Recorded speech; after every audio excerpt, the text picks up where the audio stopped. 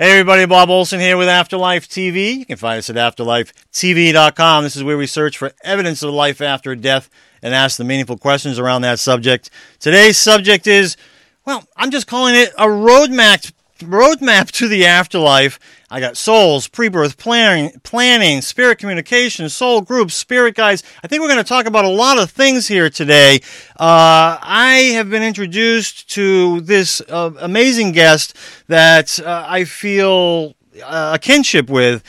So many things that I read in her book, I was jumping up and down, celebrating. You know it's a good book when I keep stopping my wife, Melissa, and reading passages to her. And all day yesterday, I always wait to read these books right before the interview, so it's right on my mind. And yesterday and even this morning, Melissa couldn't get anything done because I keep reading to her. So anyways, our guest is Terry Daniel. Welcome to Afterlife TV.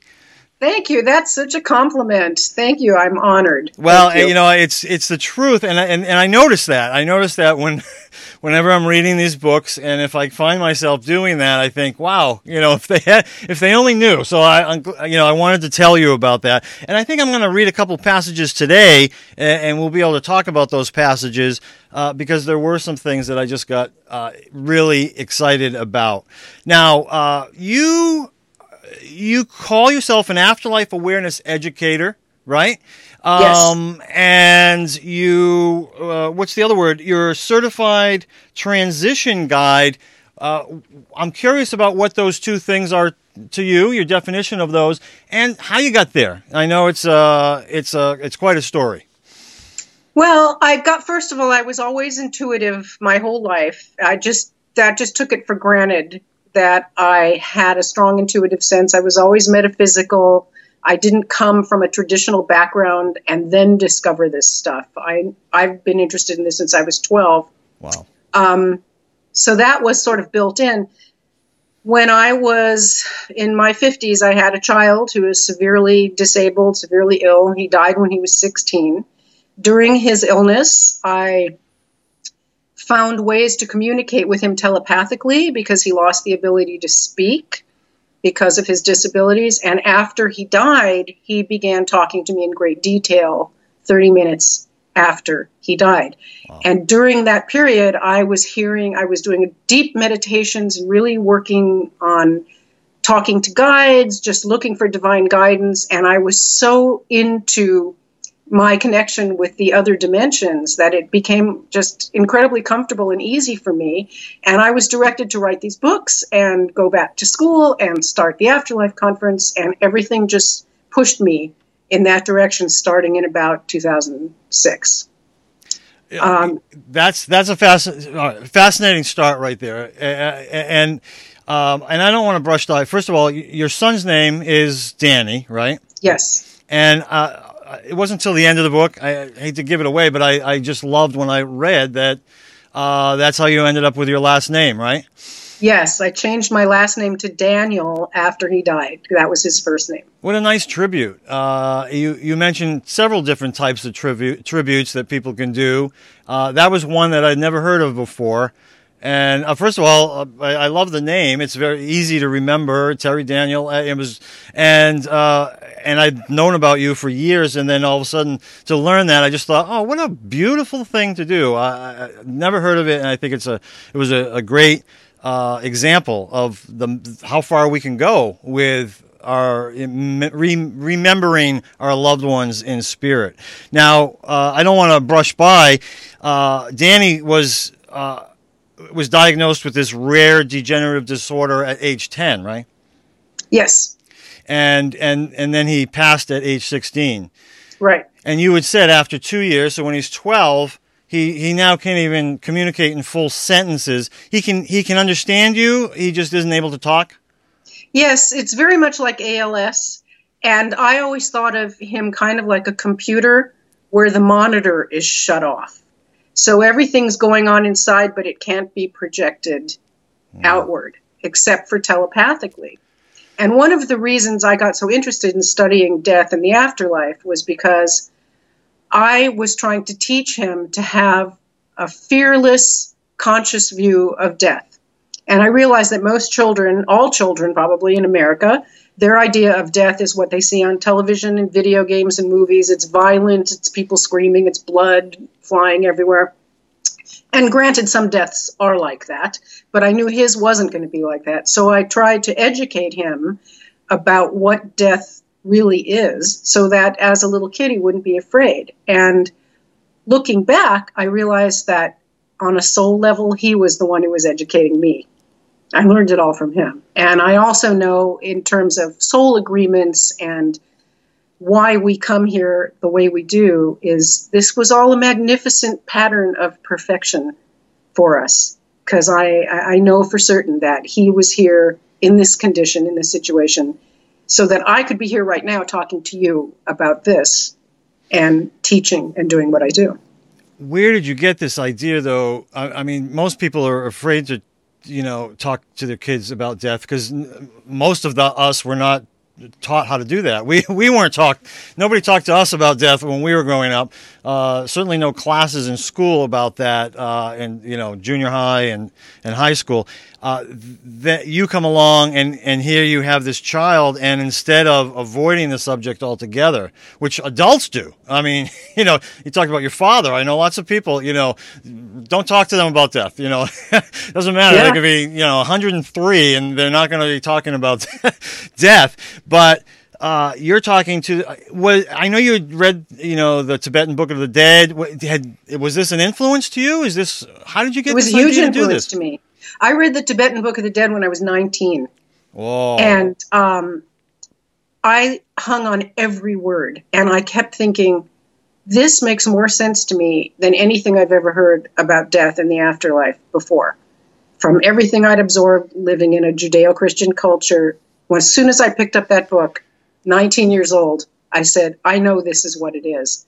And I think that's how I got started in my whole path of studying theology and spirituality and doing this work. Nothing, as you know, happens by accident. So no, exactly. The path was there from the beginning. Why don't you tell people? You speak very well. When I write, I always write better than I speak.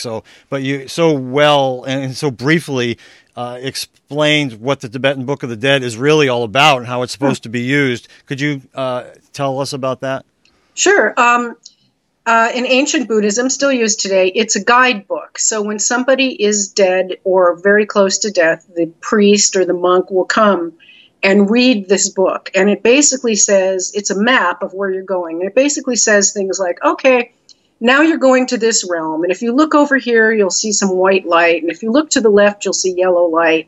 And if you look over there, there's some monsters and demons. And it's all mapped out. And so what it does is it guides the soul to make, I hate to use the term the right choices, but it says, here are your choices. And the soul will very often be drawn to the dimmer light or to the monsters and demons or to the other things that are there. And so the priest will kind of try to direct it to always go to the highest states. However, it doesn't make a judgment that the state over here with the demons is necessarily bad, because if the soul is attracted to that, it's going there for a reason. Mm-hmm. And there's work it has to be done in that state. Now, those demons are not external. They're your own projections. And so that's kind of like a life review. Mm-hmm. We hear people every once in a while say, oh, I've heard of people who've had near-death experiences and went to hell. And we know what that really is. That was just a very challenging life review. And so the Buddhists know this too. So the place you go where it's dark or scary or demons is your own stuff coming up for you to look at and heal, just like it would in a life review. And people who come back from NDEs talking about scary experiences going to hell are because, and this is true of all NDEs, they didn't really die all the way. They just went to the threshold. So they just kind of went to the life review stage and a few other things, and boom, they're back in the body. So nobody can really tell us from an NDE what really happens, because they didn't stay there long enough to know. They only know the first entry phase. The mediums and the channelers are the people who can tell us. Well, it's depending on their beliefs, right? Because sometimes they'll interpret things if they believe in the demons, and you know, if they believe in hell, they might interpret the experiences they're having with their clients, with communicating with spirit, to believe that was something that they experienced. But let me just with that said, I you know, I'm jumping up and down inside here with excitement, as I was throughout the book, because you explain that. It's so important. It's such an important thing, and that was a very difficult thing that I was trying to talk about in my own book, about why we have these hellish, not near-death experiences, and I said it in my own words, but I pretty much said the same thing. These people came back. You know, like it's such an important point. These people came back. You know, they weren't there long enough to play it forward so that they could change their experience, and many of them were, and they did change their experience even before they came back. And a lot of that is about these people who just sort of called out for help. And calling out for help, in my mind, is, you know, there's hope. That means there's hope. That means you're starting to believe that there's another possibility. And when you think there's another possibility, the way I understand people who have NDEs, you know, you think about something and boom, you're there. You think about being in a field, you're in a field. You know, you think about being with your loved ones, you're there, right? Yes, and that's what the Tibetan Book of the Dead, and there's also an Egyptian Book of the Dead and a Celtic Book of the Dead, by the way. Oh. And that's what they do, is they make that suggestion that you can think of another possibility. So they say, okay, you know, now you're on level 42 or whatever, and there's this stuff over here and that stuff over there. Go to that stuff. And the soul will go wherever it wants to go, or where it needs to go. The interesting thing about mediums in hell, and I say this all the time, I'm pretty sure you've never heard a medium say, oh yeah, I was talking to a dead person the other day and he said, help me, I'm burning in hell. That just doesn't exist in real death, in real deep death. Yeah. You know, but a projection of that does exist in near-death experiences. Yeah, yeah, and like you said, sometimes the life review can feel like hell if you didn't live a very good life. But all right, I just want to talk about your book here. I didn't show it, and I want to show it. I'm going to show it more than once. Embracing Death: A New Look at Grief, Gratitude, and God. Terry Daniel, take a look at that book. Check it out on Amazon. In the show notes below this video, you will see a link to it, and I'm excited about this book, and I'm so glad that you came out with it. And you know, it's interesting, the title, Embracing Death. I actually thought about it. I'm like, I don't want people to think it's necessarily just about that. They have to really understand what that means. Tell us about that title. What did you mean by that? I'm not sure I know what I meant by that. I guess I meant, you know, that to not be afraid of death. I was doing a lot of hospice work at the time, and it's just a matter of understanding that there is no death. Yeah. And so if we embrace this life as we know it and we think it's wonderful, we'd have to open our minds to understand that there are many other forms of existence, that this isn't the only one. And the other form that most people know is called death. And so we want to make it part of our embracing of all experience. Yeah. It doesn't just end with this physical life. You know, I was talking to a young man yesterday, 22 years old, who is a natural-born shaman, and he's doing a lot of shaman training, and he asked me this amazing question. He said, is everything that exists on the earth now all there ever will be, or will there ever be new things? Will there ever be new life forms or new plants, and where would they come from? And I never thought about that before, but what we concluded was, in order for new things to exist, the old things have to die. So the only way anything new could ever exist on Earth is like the Earth will blow up, or, you know, nuclear devastation or pollution or whatever will kill everything off, and stuff will burn and turn to carbon or whatever happens scientifically, and new stuff will grow out of those chemicals. And so death is like that too. Death is just, you know, the breaking down of the old to make fertile ground for something new. Yeah. It's never ending. Energy never, ever stops. Yeah, right. Wow. I love that. So well said. Great question that he had. That's a really wonderful question. It made me think of some other things that you talked about in the book, and I'm looking for it in my questions. I think we'll get to it. But what I just want to finish off on that. So embracing death, and you gave the answer that I expected. But I think it's so important to really emphasize that embracing death, this is a concept about living. And so it's not like looking forward to death or, I love death. It's none of those things. It's about embracing death so that it changes the way you live. That's what I think your book helps people do by understanding death in the way that your experiences, my experiences have helped us do, to not fear death, for one, to understand it a little better. It changed my life, and I can tell by reading your story, it's changed your life by thinking about death differently. And because we both embrace death in the way that you're talking about here, it is about living. It's about living differently because of the way we look at death now. We look at death differently. In fact, there's the subtitle, right? A new look at grief, gratitude, and God. Okay, so we come full circle. Fear of death is at the root of all neurosis. And if you look at human behavior, you can boil everything down to the fear of death. I was, again, talking to this little shaman kid yesterday about environmentalism. And, in rabid environmentalism, political activism, and, we have to save the planet. Yeah. Is the fear of death at the root of that thinking as well? Are we afraid of the planet dying?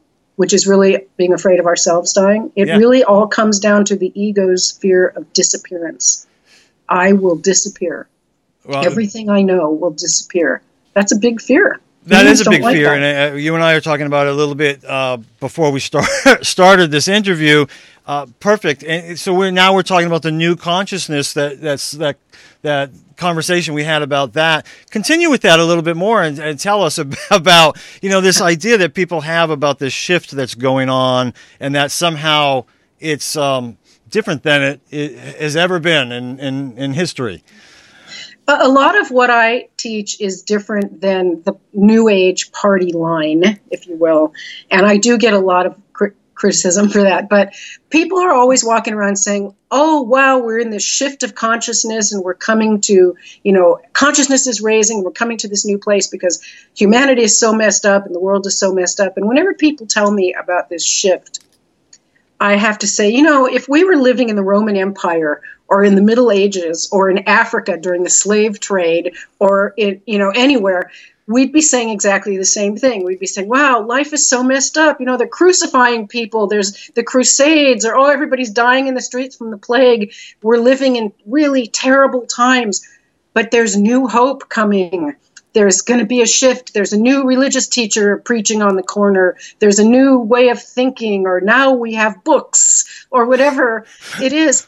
It's absolutely no different now than it ever was in human history. It's the same struggle. It's the ego suffering and having these experiences that create conflict and pain, which are absolutely necessary to kick us in the butt and move us to awareness. Yeah. That is how the system works, and that's always been happening, and there's absolutely nothing different going on today than there was in 700 BC or 1642 or any other time in history. And it's arrogant to think that we're so special, that we're living in a special time, and that we're so special that we can stop that from happening. Yeah. So there's a shift now. Yes, there is. The shift is the internet, in my opinion. Now we have this amazing tool that is helping us spread information, but there was a time in history when it was the printing press and people learning how to read.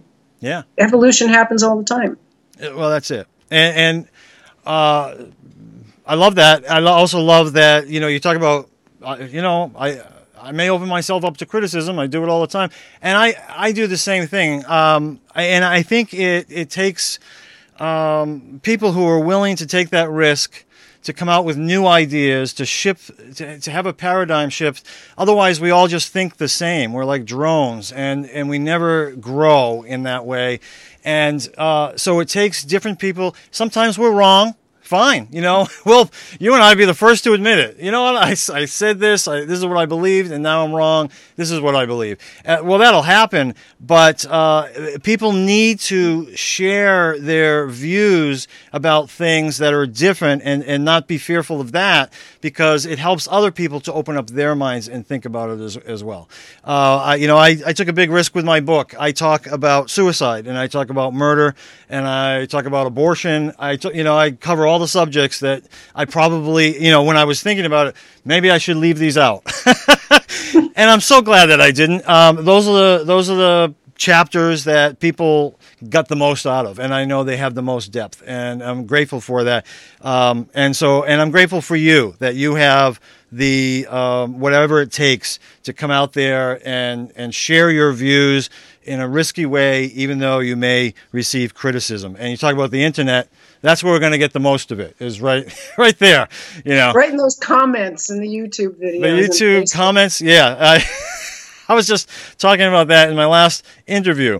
All right, so let's go back. I want to talk about, you talk about that you communicated with Danny, your son, both during the process, the last 4 years before he passed, and 30 minutes after, in a whole new way it started. Well, it wasn't in a whole new way, but I wanted you talk about the IPS as opposed to the UPS, and tell us what the IPS is and how it is that you communicate with Danny now. Well, it's interesting. My communication with Danny has changed over the years, as all interdimensional communication does. So I'll come back to that in a minute. Danny was a very articulate kid. He always said really funny things. He was great with words, and he was even better that way from the other side. The IPS, he was trying to explain to me how communication happens across dimensions, and he said it's like the UPS trucks, the United Parcel Service, and they come and deliver packages to your door. Well, the IPS, the Interdimensional Parcel Service, works exactly the same way. Sorry for that sound going off in the back. That's my phone. Can't even hear it. The packages are delivered to your door. You just have to open the door and sign for them in order to receive the messages that are coming. Actually, the open the door and sign for them just came to me just now. You have to open the door by opening a conduit, by doing meditation and studying and practicing this to open the door. And signing for it is, I swear Danny's telling me this right now, is making a commitment. I am committed to believing that this is possible. I am committed to signing on the line and putting my name and my life and my work and reputation on the line for my belief in this process. Beautiful. And you're witnessing this live, folks. I never said those words before. That just came. So that's what the IPS is. And I forgot what the second part. Oh, well, it was just how like today. I know it's changed. How today do you communicate with Danny, or just how did you do it at the beginning? Whichever one you want to tell us. Well, this is interesting because this is actually the topic of my next book that just came out, Turning the Corner on Grief Street, talking to all the bereaved people who are suffering so much and wanting communication. Just like we were talking earlier about the pain of life and humanity opens a door to wisdom, the pain of grief opens your heart to interdimensional communication. The wound in your heart is not a wound, it is an opening. And this is a different way of perceiving pain. And this is kind of like what embracing death is as well. If we can see these experiences as gifts from the divine to open us up to all that is out there trying to come to us, trying to be delivered by the IPS onto our doorstep, everything changes. Our pain is transformed. And so when we're open to this, communication comes easily. It comes to everybody. Sometimes it comes in dreams. Sometimes, we've all heard the person, mom's favorite bird was a red bluebird, and the red bluebird is now coming to my window after mom died. I mean, we hear this all the time. Right. But people don't sign on the dotted line and make that commitment to believing that's real. Yeah. They think it's a coincidence. So they think they're not receiving messages. Yeah. And the favorite song comes on the radio. There's a million of these little things. These are the messages. And it's up to us to make the commitment to completely believing it. The more you believe it, the more clearly it comes.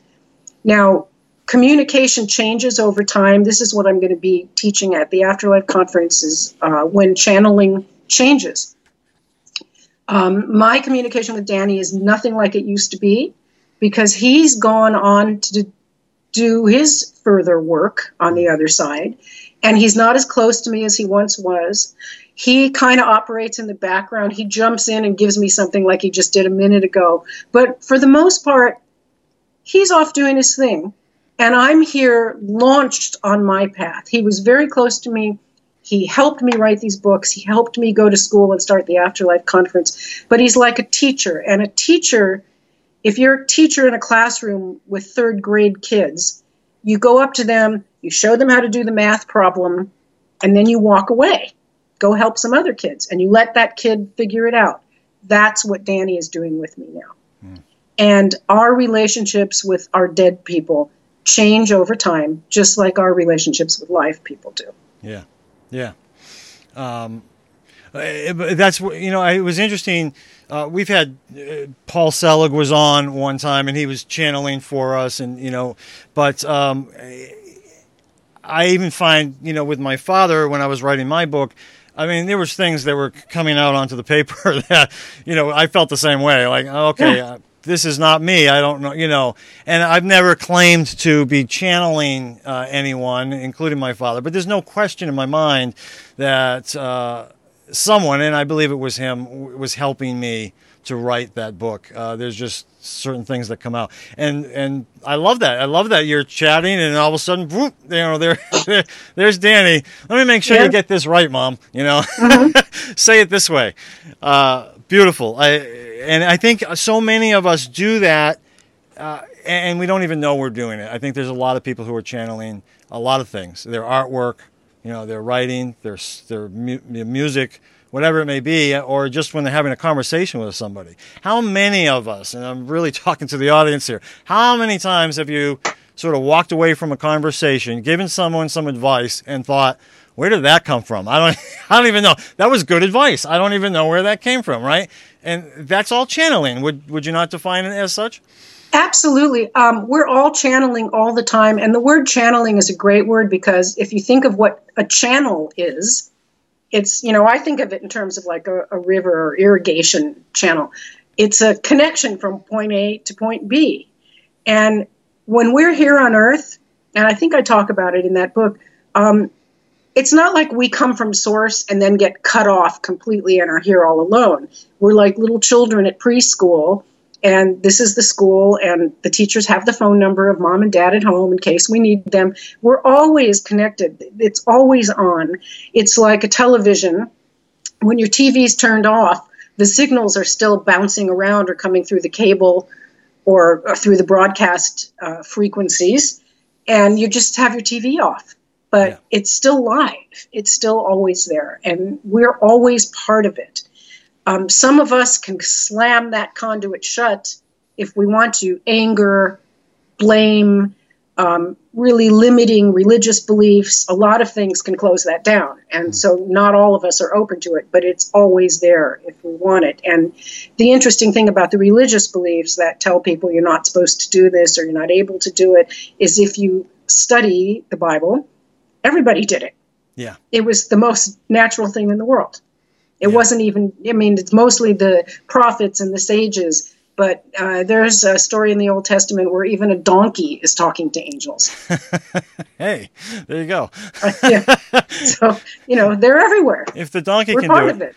Yeah, you actually say in here, I can't find it. I wish I could. It was fairly early on, and you talk about, it's amazing how there are so many people in this world who believe, in life after death, and yet it's hard for them to make the leap into believing that we can communicate with those on the other side.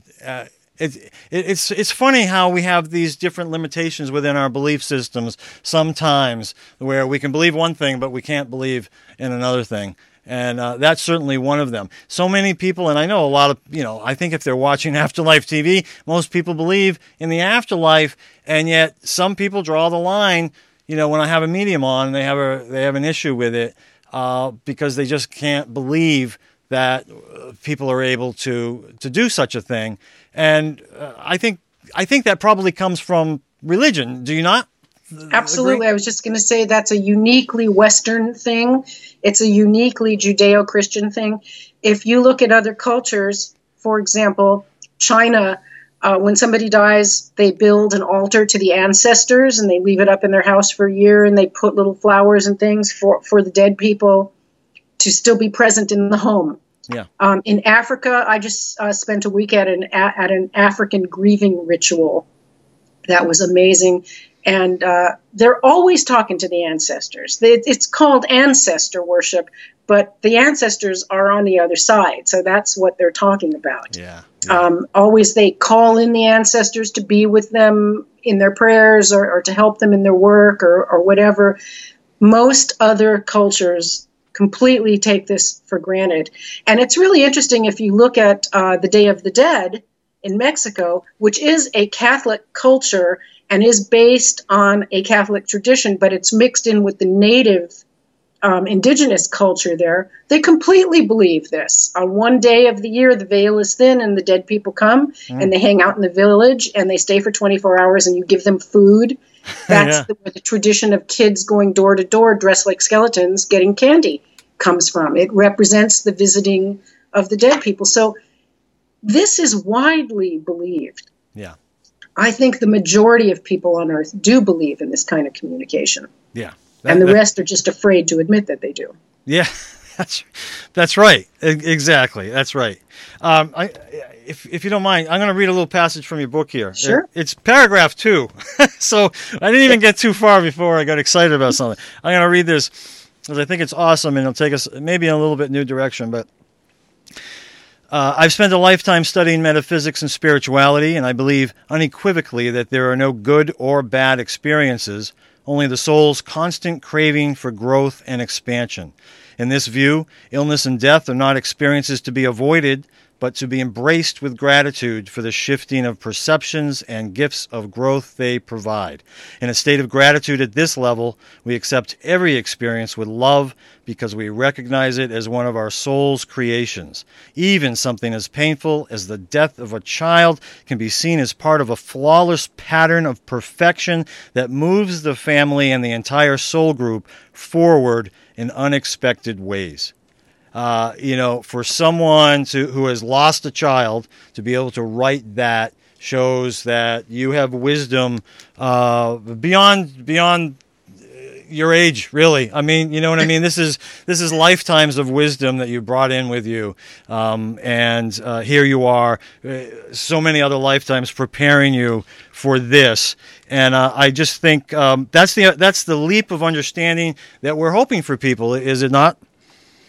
Yes, and again, that whole speech, is about the pain of grief, and that's why the next book that I wrote is called Turning the Corner on Grief Street, because that's the message I wanted to put across to so many people who are grieving, especially if they had a child die, that from the view from space, from the 30,000-foot view, or whatever the expression is, there are no bad experiences. And when I'm teaching this in a workshop, someone will inevitably raise their hand and say, well, what about Hitler? I always get that question. Oh, I know. And it's, Hitler volunteered for a very difficult job for human consciousness. He volunteered to be the bad guy so that we could all wake up one notch further. And another thing that I teach, I think it's also in that book, is about the kaleidoscope. That if you look at everything in the universe like it's on a kaleidoscope, and every event that happens, a plane crash, a Holocaust, a tsunami, a butterfly landing on a plant, it's just click, one turn of the kaleidoscope. All the little pieces fall apart and get put back together in a different way. The pieces are not separate. They appear to be separate, but they're contained in one unified space. That's how everything in the universe works. So when we back off and we look at it like that, a death, a political uprising, an earthquake, 1 million people die, a plague, whatever you've got, it's just to turn on the kaleidoscope. And the soul is not attached to the form that life takes on earth, because it recognizes that it's all about the turning of the kaleidoscope. And this is useful teaching when helping people work through trauma, where they're so attached to the bad thing that happened to them. And that's when it gets into forgiveness. Forgiveness really just means the releasing of attachment to the experience, the releasing of obsession with the experience. It has nothing to do with the other person, the perpetrator. Incredible. You talk about Hitler and all the people who died at the hands of Hitler. Are these is there a word for those types? Those people, or are they just part? They're just part of the puzzle. How's that work? I mean, Danny calls them unconditional volunteers. That's what I wondered. Yeah, I have that here as one of the questions. I love that. Explain that a little bit. Well, we're all volunteering to sponsor the growth of each other on a soul level. Just look, using Danny for an example. Here comes this kid with this terrible disease. He was in diapers at 16. Why would somebody choose a body like that? And in his case, it was because we were buddies up there in the inner life, sitting around the planning table. And apparently I said, well, I want to be a spiritual teacher in my next incarnation. And he said, okay, I can help you with that. And we slapped 5 and to earth we go. I think we all do that for each other. And sometimes we come just to do that. We come to earth. And I think where you've got millions of people who die under a political regime, as a group, they have volunteered for that experience to support the growth of the collective, because those souls are so advanced that they recognize that it is a collective. Now, once we make this decision while we're planning our incarnations, it's no big deal to say, I'm going to come to Earth and I'm going to, be in a concentration camp. Once you get to Earth and you're there, of course, you forget the view you had when you were not in a body, and it's the worst, horrible thing you can imagine. We forget. There is that, disconnect that happens. If we remembered life between incarnations, we'd never want to incarnate. We'd never want to be here. We'd want to go back all the time. Yeah, right. And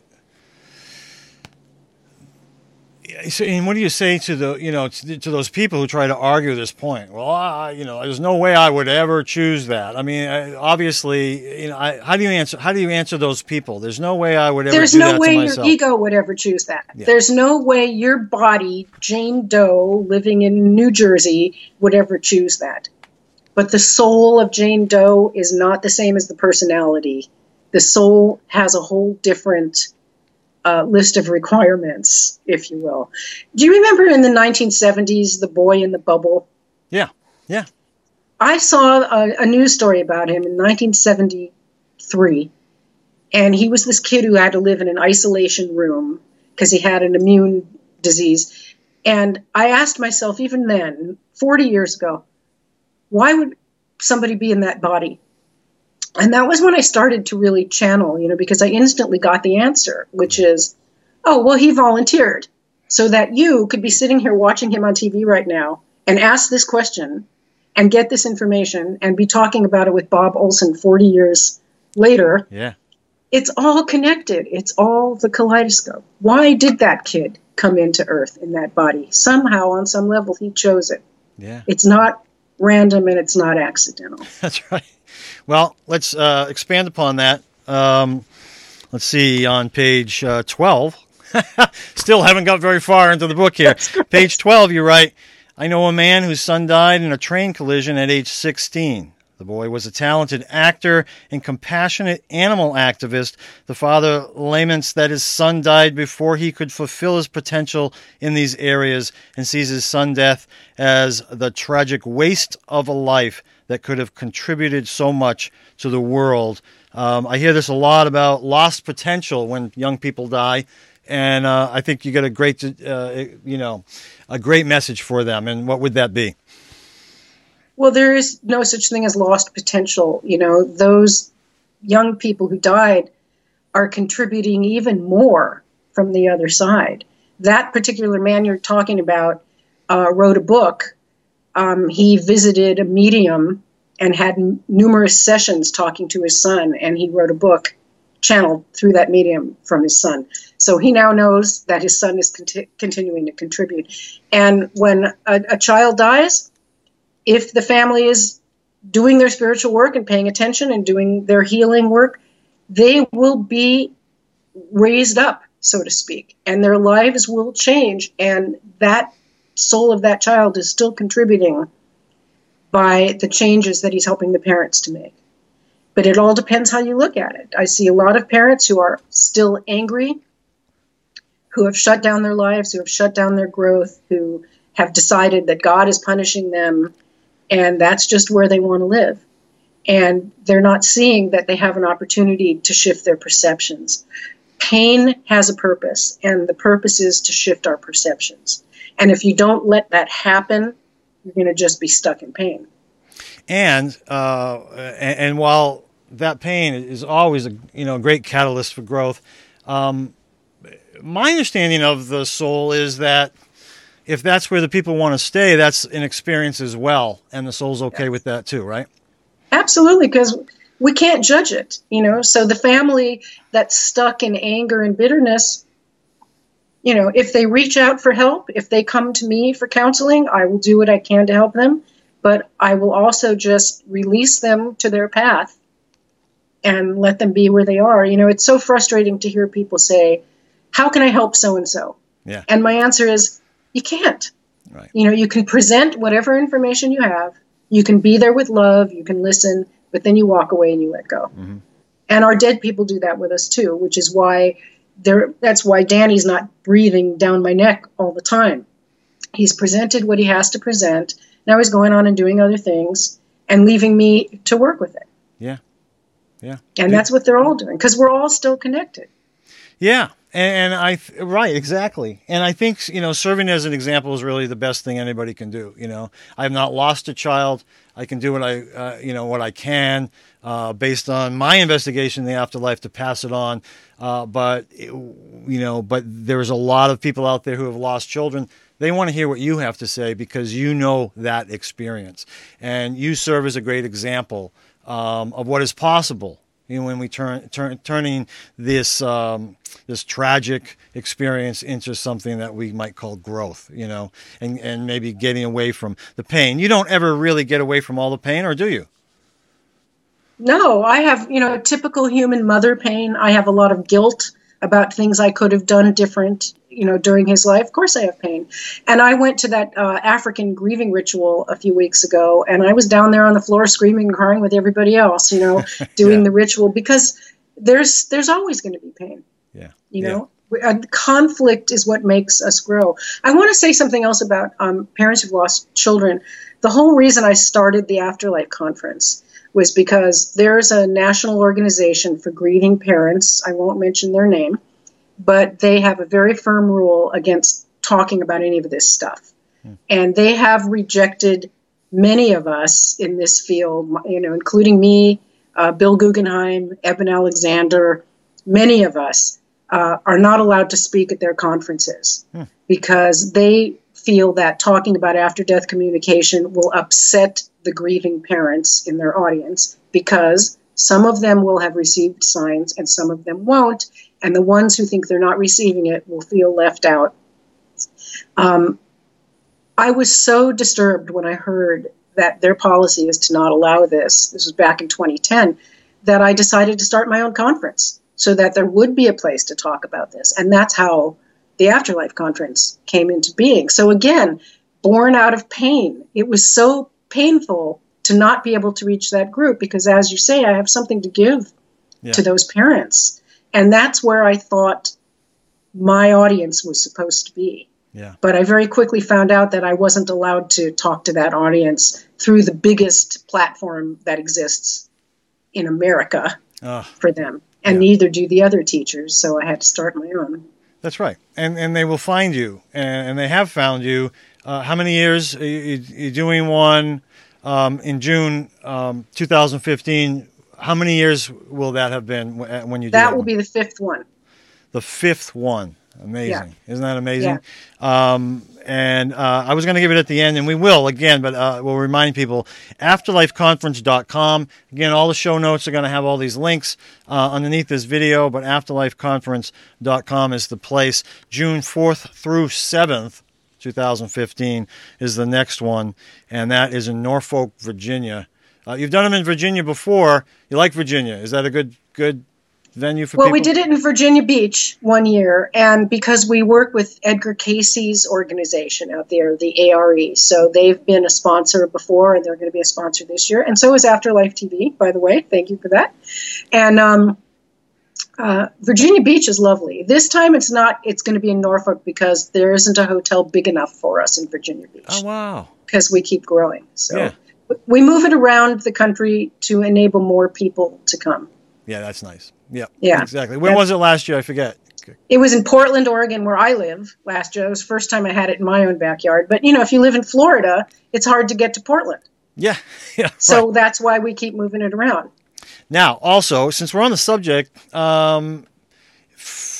so certainly there's nothing like being at a live event, and this is true whether it be a concert or a book author is doing readings or even when you go see a medium or something, it's always more exciting to do things in person, to be at the live venue. But for those people who can't make it for whatever reason, children or disabilities, you make it available to them as well, do you not? Yes, we have a live stream that will be available, and that's produced by Beyond Words, which is a publisher. I don't have a link to give right now, but it'll be on the website eventually. Yeah, you can buy the live stream, and you can watch it live as it's happening, and you can also watch it again later. That's great. Beautiful. Afterlifeconference.com. All right, we'll talk about that. Remind everybody at the end. So we're talking about, the last thing we were talking about was lost potential. I want to take this to the biggest question that I could possibly ask of you. People were asking me this over the summer promoting my book, and I always thought, you can't answer this in a radio interview, right? Same thing here, but you do such a beautiful job in the book, and so I'm going to ask you, how do you answer this question, why does God allow bad things to happen? Your answer seems to begin with a definition of God, so, if you want to start there, fine, however you want to answer it. Yeah, so I have in the book, the question, why would God let this happen? And my answer is, it depends what you think God is. This is very interesting because I'm studying this in school right now. I'm actually in school working on a master's in pastoral care, but we form our image of God as children. And it's usually based on, this is the Freudian view, the father, the protective father who provides and punishes. And that's one theory, that's where we get our image of God in the Judeo-Christian world. So that's what people think God is, a protective father or mother that rewards you when you're good and punishes you when you're bad. This is what people are taught in Sunday school. By the time you're 5 or 6 or 7 years old, this is what you believe. So now you're 37 and some terrible thing happens, like your child dies, and all you have to refer to is that Sunday school image of God. You're still thinking like a 7-year-old. And I see so many bereaved parents who are like that. I have one client who thinks that, her child had cancer and he died, and she thinks God is punishing her because many, many years ago when she was in college, she had an abortion. And so to pay back for that life, God took the other life. Yeah. And that's the way a 7-year-old would think in Sunday school. So she never developed her theology beyond that. And most people don't. We're stuck in Sunday school theology because that's what our parents gave us. That's what the culture gave us. By the time you're 7, it's all set in stone. And no one thinks about it anymore until something bad happens. And then you ask that question. Well, why would the protective Father God let this terrible thing happen to me, to you, to anybody? And you can't answer that question if you see it as a protective Father God. Yep. You have to change the way you see Yep. God. And if you allow that change to happen, your pain will be relieved and your understanding will expand. Yeah.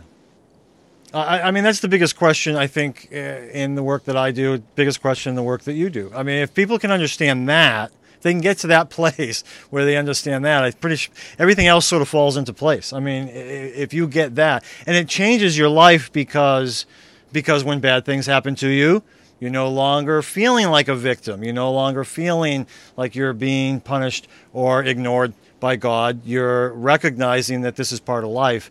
And can I find this? Oh, all right. I'm going to read again. You mind? I love this. I'm very flattered. Thank you. All right. Page 95 and 96. Here we go. Read this to my wife this morning. So it starts off, you're talking about,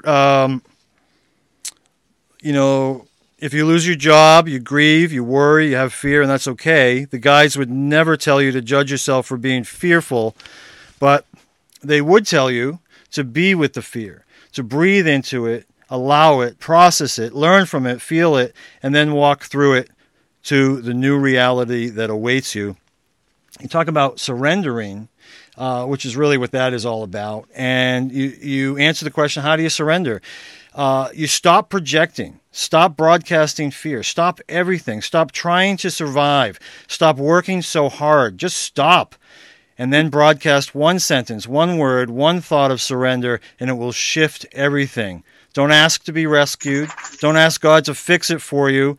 Ask only to see the truth and lesson in the situation. And here's the real trick. You say it with gratitude, with love, not with fear, cynicism, or anger. You say, I surrender with love. I surrender with trust. I put myself into the arms of the angels, and I will stop and just be exactly where I am. I got chills right now. I just got chills reading that. Me too. I can't believe I wrote that. It's been a while since I looked at that. Isn't it beautiful? Sometimes it's nice just to have somebody else read your words. You're like, whoa, hey, that's pretty good. That's great. That's brilliant. I don't even know how else. How would you add upon that? That you don't need to. Well, that's a very Buddhist practice. Yep. What I was describing there, and I learned that during the time I was writing my first book, A Swan in Heaven, when I was first beginning to communicate with my son, and I was still in the first year of grief, and my heart was very open, and there was a lot of suffering. And I lived in this little cabin on top of a cliff overlooking a river, and I would go out and stand on top of the cliff. And I had done this seminar with Richard Groves where he taught us a word. It's an Arabic chant called Inshallah. And it means I give it, Allah's will be done. It's a Muslim prayer. And it just means I give it up to God. And I would stand on the edge of this cliff and I would scream, Inshallah, Inshallah. And I would just cry and you just give it. You give it away. And, the Christians say, give it to God, give it to Jesus. It's the same thing. But then you have to be comfortable being with the anxiety. Because when you give it away, you still have it. Yes. You're just releasing, you're clinging to it. And this is what Buddhism teaches. This is what Pema Chodron teaches, a wonderful Buddhist teacher, that it's all about being with uncertainty. Sit there with your angst and breathe and know that it will pass. At some point, you have to stop trying to control it. And if you have a Judeo-Christian outlook, then you are going to ask God to fix it for you because that's that protective father thing. If you look at the way people pray traditionally, they're begging God to fix it. And here's something that will rub some people the wrong way. It's Christmas time right now, and I was watching some kids sitting on Santa's lap asking for Christmas presents. And I always say this, you know how you never see Clark Kent and Superman in the same place at the same time? You never see Santa Claus and the God of the Old Testament in the same place at the same time because they're the same guy. And so asking Santa for presents, these little kids are like, and please give me an airplane. And it's like the way people ask God for presents. Please get me this job. Please find me someone to love. Please help me have some money. God doesn't work that way. God is not Santa Claus. And when you stop seeing it that way, you'll end up turning into your own strength and your own connection with spirit to find the gifts that you're seeking. And they may not look the way you want them to look. You know, you have to accept it the way it is. So, for example, in my own personal life, I've been divorced for 8 years, and part of me would love to find somebody, you know. And sometimes I ask the universe, and I just say, look, if it's the right thing for me right now, I know I'll run into this person at some point. And then I give it up. You know, I still try. You know, I still flirt a little and, you know, try to do stuff like that. But you have to trust. You have to accept the gift in the package that it comes in. You also talk a little bit in Embracing Death about when we ask for something. Let's say we ask for a new career. Well, it's very likely things need to be torn down before they can be built back up. I'm paraphrasing you, but I love that that vision. So that, you know, in this case, you might get fired or laid off, or, you know, how are you going to have that new career? You know, sometimes we need to be pushed into things. A great story about your friend there who's with the wrong guy, and she has quite a needs a push. She needs a real push. A friend of mine used to talk about, we hear the whispers at the beginning, and then if we keep ignoring the whispers, that eventually, you know, the universe is screaming at us, and that's what happens. But yeah, when we ask for these things, we have to understand that sometimes things need to be torn down before they get built back up. I loved how you wrote about that. Well, it doesn't get our attention if it's a whisper. You know, now I think for some of us, when we've really done a lot of spiritual practice, I think we can hear the whispers because we've tuned ourselves into that. You know, I think my mother said it starts out as little pebbles falling on your head, and then they get bigger, and then it's a boulder, you know, and the message comes when you do lose your job or you get a serious illness or somebody dies. And it's not a message saying you're doing something wrong and you need to be corrected. It's a message saying your soul has requested something. Mm-hmm. Your ego body doesn't know what that is, but here's how that request is going to come. So for me, apparently, on a level that I wasn't conscious of, I requested to write these books and be a spiritual teacher and do the work that I'm doing now. And the way I got here was through a lot of trauma, including the death of my son. Now I look at it, and the words I say to my son all the time are thank you. Thank you for doing this for me. Thank you for giving me this amazing gift. I owe you one. You know, and then I laugh because it's like I've done this for him in many lifetimes. It's a swap. We're doing it all for each other all the time. Yeah, well, and even in this lifetime, you know, I'm sure the gratitude is coming back at you because he's working through you. So, you know, you're a team. You're doing this together, and so. I'm sure that the gratitude is going both ways, and that's another lesson in itself, right there. That's a whole other conversation, yeah. And it's, you know, one thing about that is I try to help people to see that the perpetrator in your life, the abusive ex-husband or the molester or whoever you have, ultimately through some processes of forgiveness that I teach, you have gratitude for them too. Yeah. If it was not for this traumatic event, I would not be blank, whatever it is. And that's how we forgive, is we find the gift. Yeah. Well, that's beautifully said. I had so many more questions I wanted to ask you, but, maybe another time. Maybe we can do this again, because you have a lot to teach us. I do want you to mention your other books. Your first book was what? What was the title of it? The first book is called A Swan in Heaven, and it begins on the day my son died, and it's very autobiographical. It talks about his journey and my life at the time and how we started talking to each other across dimensions. And then the second book is the one you have, Embracing Death. Yep. And the third one is called Turning the Corner on Grief Street, which just came out a couple months ago. And that's all about what we've been talking about what I call conscious grieving, to understand that your losses and your trauma have a purpose and how you can heal by following those little whispers and those messages to see what that purpose is. Yeah. So, with that said, the website that people can learn more about your books is afterlifeawareness.com, correct? Not that website so much anymore. I just changed them. I would suggest danieldirect.net. danieldirect.net. We'll have that again. All these links in the show notes. And then the Afterlife Conference at afterlifeconference.com. Who's speaking this year in June 4th through 7th? Let's see. We've got John Holland. Yep. Yay, John. And Suzanne Northrup and Hollister Rand are our mediums. Beautiful. We have Raymond Moody coming back again for I think this is his 4th year with us. Wow. And we're giving him an award. We just started an award for excellence in consciousness studies. Oh, my God. Yeah. Called the Afterlife Awareness Award. And Eben Alexander is coming to present the award to Raymond Moody. Oh, beautiful. That's great. Yeah. And we also have Anita Morjani. Oh, Anita, love her. And we have Annie Kagan, but she's coming via Skype. Via Skype. Let's see, who else are the names that I can't remember off the top of my head, so I have to go to the website. I mean, that's, and people can go to afterlifeconference.com, see everybody that's going to be speaking there, and learn more about it. And I hope everybody goes. I encourage everybody to go. That's why Afterlife TV sponsors it this year.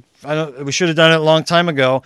And I'm so happy to have you with us today to share all this wealth of wisdom with us that you have learned in your experiences before and after your son's passing. Let's thank Danny, too. Thank you, Danny. Thank you, Danny. Thank you, Danny. Thank you, angels and spirits and everybody. That's right. And thank you, everybody, for watching Afterlife TV. Please leave us comments here on afterlifetv.com, on our Facebook page. You can write to me on Twitter. And I really, even on YouTube, love all the comments that are left. And I respond to a lot of them, as many as I have time for, but I read every single one of them, so I want everybody to know that. So thanks to them.